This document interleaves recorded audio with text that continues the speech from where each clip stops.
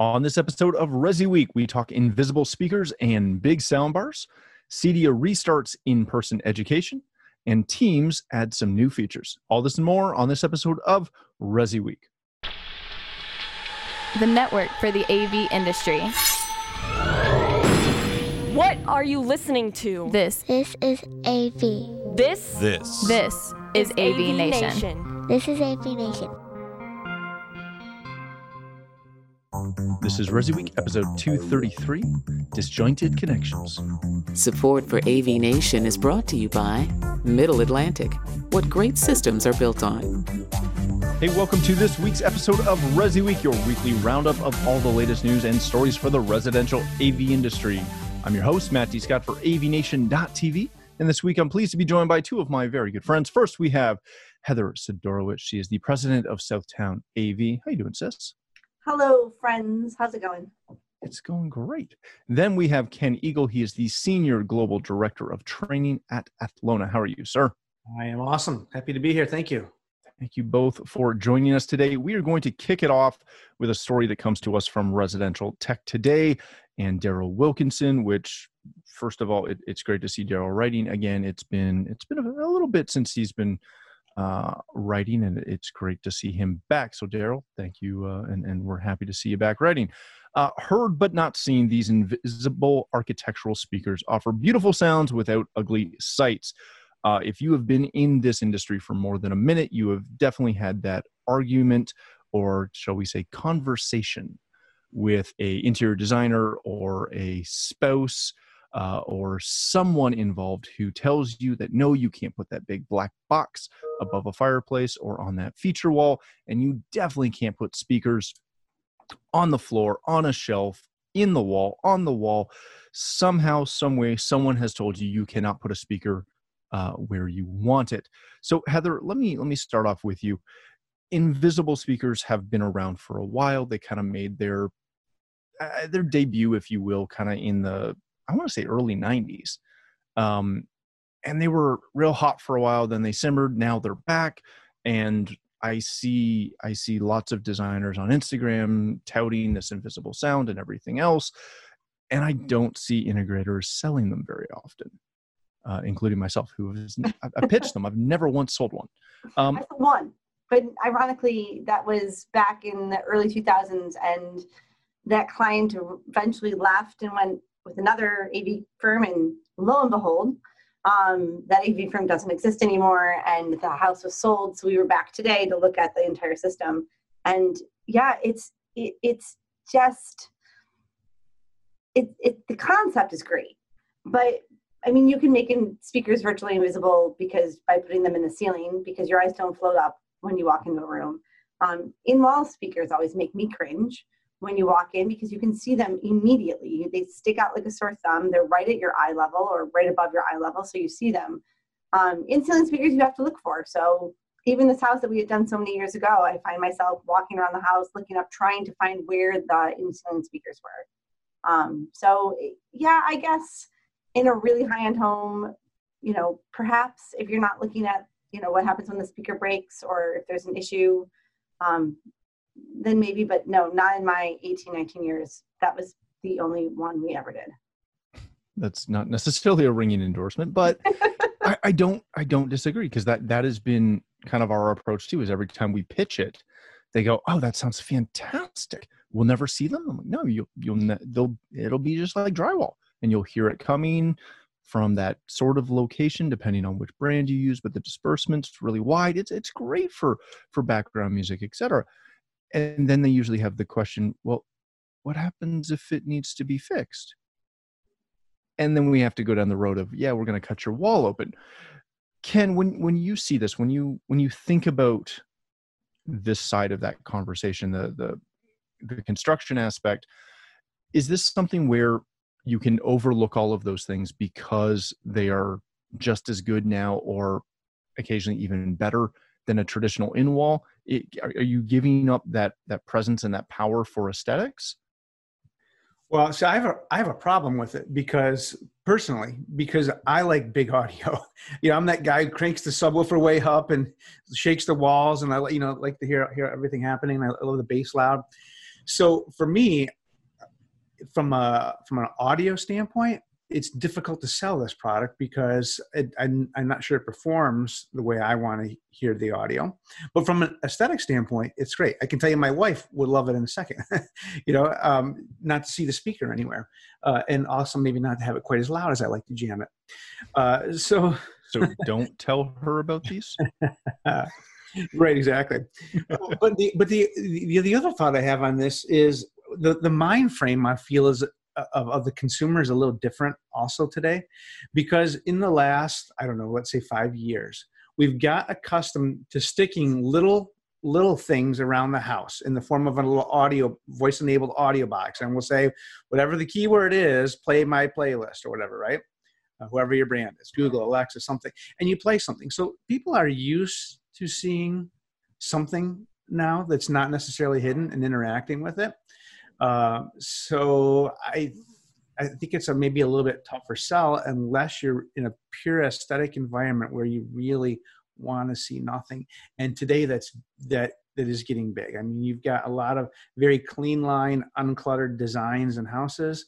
And so there's definitely a place for it, but I mean, it's a tough sell. I think I agree with you on what you said earlier. It's a tough one to get to sell.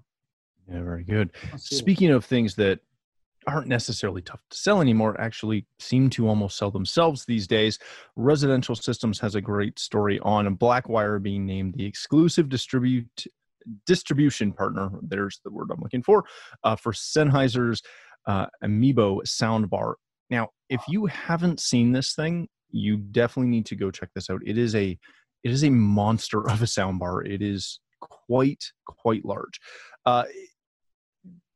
This is something that is being touted as really as if you were their sound experience with this new soundbar. It's got 13 drivers, 5.1.4 Dolby Atmos out of one single piece.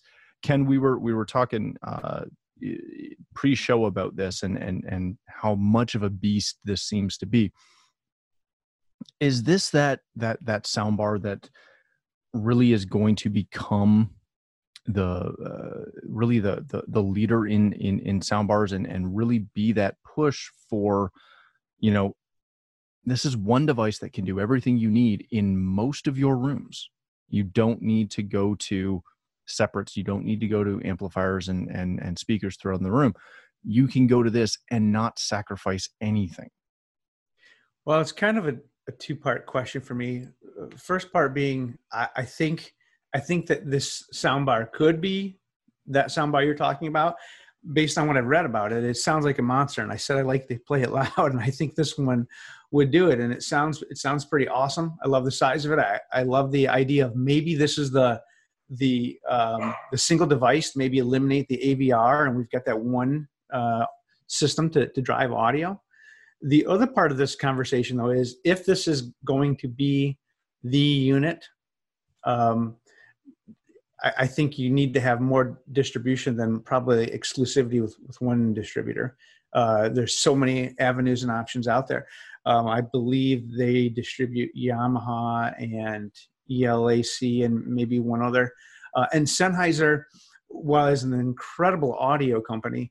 I'm not sure they're quite synonymous with high-end residential audio yet, So I think they got the product. It seems like it could be that awesome piece, but I think they got to do some work to get it into the market, to be that leader. Yeah, that's a very good point. Now, I will kind of preface that with, if you're specifically and only in the residential space, and you may only think of Sennheiser from some of their headphones, they are a class-leading microphone company in the commercial space, in the pro audio space. They have been just phenomenal the last couple of years with especially some of their boundary mics and ceiling mics that you're seeing in commercial audio all the time. Heather, when you see this is one of those products that they're touting as something that can obviously be an amazing fit in the home, but it can also be in commercial spaces, in boardrooms. You and I have had this back and forth multiple times in the vein of Sonos, that a lot of times when you have that soundbar Sonos conversation, you almost put an asterisk with it of it's not a receiver and surround speakers, but it's really, really, really good. And they just had the ARC come out, which again is really, really good. You can read my review on it on avnation.tv. But it's even in the quote, even in the article, I alluded to, I had to compare it to my basement system, which is a true surround.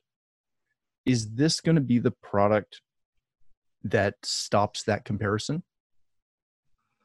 So I had to do two things while I had to look up the specs to see what the size was, because often these sound bars come out and they're really just speakers at that point, because this is almost 50 inches wide. This one's about 5-6 inches deep. It's, and it's retails, it looks for about $24.99. It's tough, right? Well, it's not really tough, because we all know, anyone that came from real home theater knows that those presence speakers, your surround speakers, still brings you in like no other. And although sound bars are trying to break through to be able to do that, most rooms are not a perfect four-walled room. Most rooms these days are multi-purpose rooms, and they're open to the kitchen. And that means that where's that sound bouncing off that's supposed to mathematically bounce off my wall and then come out behind me? It's not the same, but it can be really, really, really good. So I'm with you on there's ways to do it, but I think that no soundbar can match what having speakers around you, how that brings you in. How many times in your world have you paused the TV to say, like, did the police just go by? Oh no, that's the movie. That's the movie, right? That's when you know it's good. Is there a price delta though that eliminates that conversation? If this is $2,500 in a box, right? You compare that to trying to get 500 watts out of a Denon or a Marantz or a Yamaha or a Sony, and 5 speakers and a sub. It doesn't take long I'm with you on that. I'm going to say that's probably more it equates. It's a better comparison, right? So those speakers compared to what this is, I'm going to guess this is. I have not heard it, but I'm going to get that this is pretty solid. And I agree with Ken that Sennheiser is not what you go to think of for soundbars, certainly. Knowing on the commercial side, microphones for sure. You said Sennheiser, I say microphone. Yeah, very good. All right, let's move on to our next story of the day. This comes to us from CE Pro. CEDIA is bringing back in-person education offerings. They had put a pause, obviously, on in-person training due to coronavirus, but they are now offering a few new in-person courses at their headquarters over in Fishers, Indiana, which is just outside of Indianapolis. They're doing their cabling and infrastructure technician program, as well as their home theater boot camp and advanced networking boot camp. These are slated to start in late August. As far as pretty much all of those, they're going to start the last 3 weeks of August there. And prior to being on site, there's going to be some a questionnaire you have to fill out for exposure and symptoms, as well as safety measures on site, including masks at all times inside the building, as well as temperature checks, et cetera, and reducing the class sizes to allow for social distancing and all that fun stuff. Heather, is this, there's really no way to kind of dance around this topic, but is this too soon? Is this something that you're looking at and going, yes, I might send a technician out to this? Or is it something where you just go, you know what, maybe not yet? I have to say, so I'm in New York State, and New York State is really locked down. We have like handcuffs. So for those who are not in New York State, I think there's about 16 states right now that we're not allowed to travel to without coming back in quarantine for 14 days. I've had to cancel a family trip already. I've canceled a business trip again. So it's tough. So for me, because of that, I'm not sending anyone anywhere. I'm not even looking at it until this calms down in some way, shape, or form. However, from CEDIA's perspective, not all states are in that position. And how can you not restart and reboot this piece of it? Because this piece of the story is something that has to be hands-on. I don't think that anyone's doing a great job of learning virtually yet. There's certainly some pieces that we're taking out, but there's no great conferences that are virtually yet. So I see why they are in a position that they have to move forward. I don't think that it's bad from a pandemic standpoint. I think that we can be all responsible. From a salesperson standpoint, it's very hard to sell with a mask on. That is the truth. And it gets very tiring doing service as well with a mask on. Ken, I'm really glad you are here for this, because I can't off the top of my head think of anybody who's more in this vein. You're a global director of training. This is your bag. This is what you do. First of all, speak to what Athlone is doing, and then speak to the challenges of what these programs are. I get why they have to do these in person. You can't necessarily explain and teach someone how to drill through a stud virtually. That's hard, especially when you're talking the intro boot camps. Not all of these technicians even have all the tools if they wanted to try and practice stuff at home. How do you balance courses and trainings that really do require some in-person hands-on techniques to all of the other trainings that can be remote? And when is it going to look like this is going to become the norm again? Yeah. So those are really good questions. And you're right. It's stuff that we've been challenged with coming up with solutions for since the beginning of this. Globally, Atlona offers over 50 hands-on training courses a year. So that's a lot of people that we put through those training courses. Obviously, we, in a short window that we've had since the start of this pandemic, we haven't been able to completely transition 100% of taking all of those people who we can't see in person anymore and teaching them virtually. However, we have, in a very small amount of time, put together courses for our top tier of dealers who need to get that hands-on training right away. We have created virtual training for those guys. So we're addressing it in a couple ways. We've taken a lot of our courses, particularly our software type of courses, and transitioned those all to online. We already have a pretty robust online system, so we've enhanced it a bit more. But for those people who need the physical training, like you said, you can't drill through a stud virtually. So we have built a program now where we actually take those key dealers and we set them up with a kit of evaluation gear that we send to them. And they have some homework to kind of prep that system. And then they go through some of our online training. And then they schedule a date and they get online, just like we are right now, with one of my trainers for 2 full days, 2 8-hour days. And they go through hands-on training with the kit we just sent them, and an instructor on the other side, just like this. And that could be one person, or it could be up to 5 people, depending on, if in your office you had 5 technicians and you guys were in the office together, working together, but practicing proper social distance, and you were comfortable with that, you could have several people in the room, and we would virtually certify you hands-on remotely. And so we're doing that right now. We're scheduled out all the way through the end of 2020 right now. And then towards the end of the year, we'll evaluate and see what 2021 brings to see if we can revisit our online courses again. But it's a challenge for us to bring people into our actual facilities. We have 2 in North America, and we have 4 more internationally in Europe, Asia, and Latin America. And so we've closed all of them down.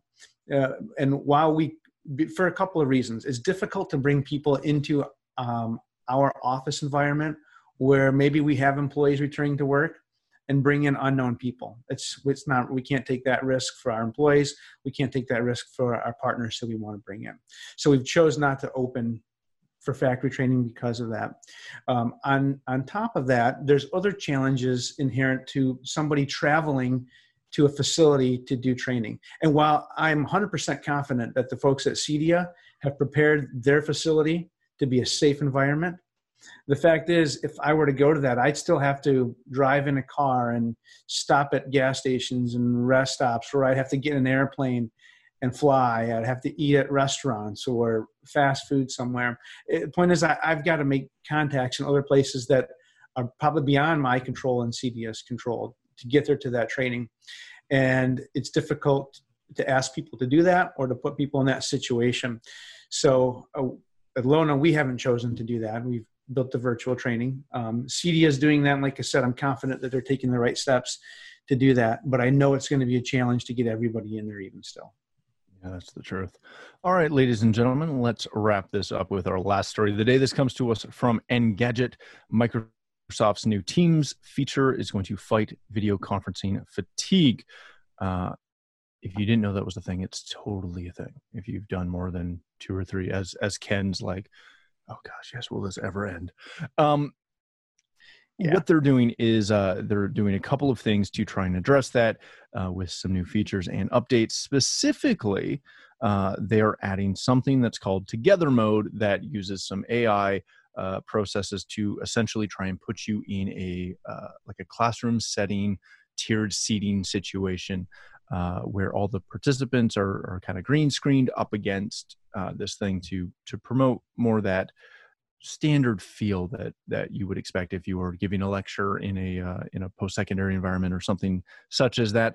They're also rolling out an additional feature called a dynamic view, which gives moderators more control over shared content that is displayed, as well as optimizing featured content and participants. So if you were stuck in a meeting with me, I could take over and you could have to, be forced to pay attention to my face and stuff, opposed to everyone else's, as Ken's kind of laughing there.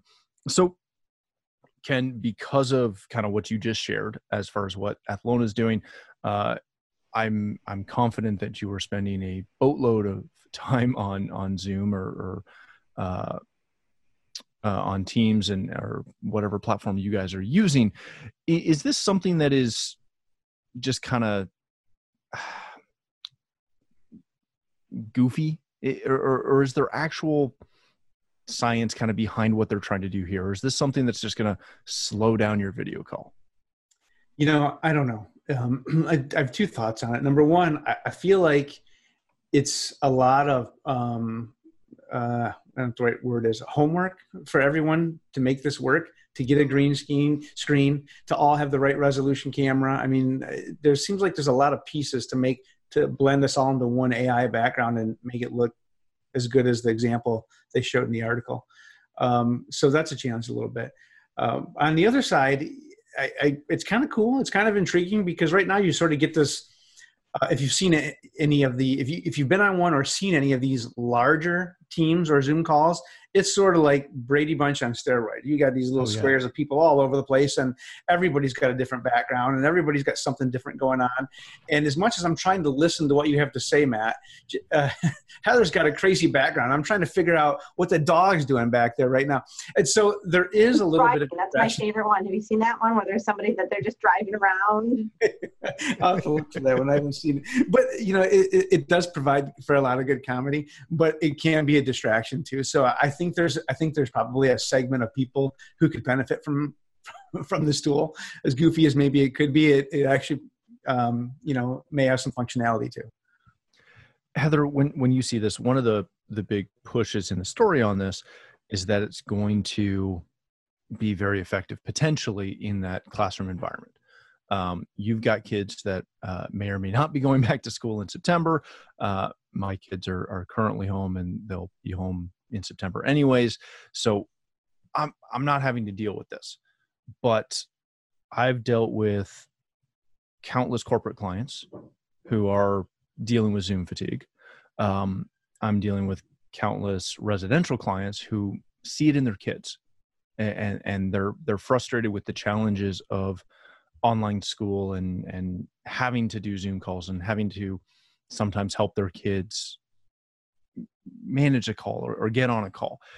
Is this something that the tech side of this aside, is this something that has a benefit, obviously, because people can connect, but it also hinders because it's disjointed connection? Well, already this is disjointed connection, right? Like, so already we're not together and it's just not the same. So there's a part of me that really loves that Microsoft is doing this, because Zoom came in as the cool kid on the block. Nobody had heard of Zoom, 5 months ago, except for us who had seen it at shows.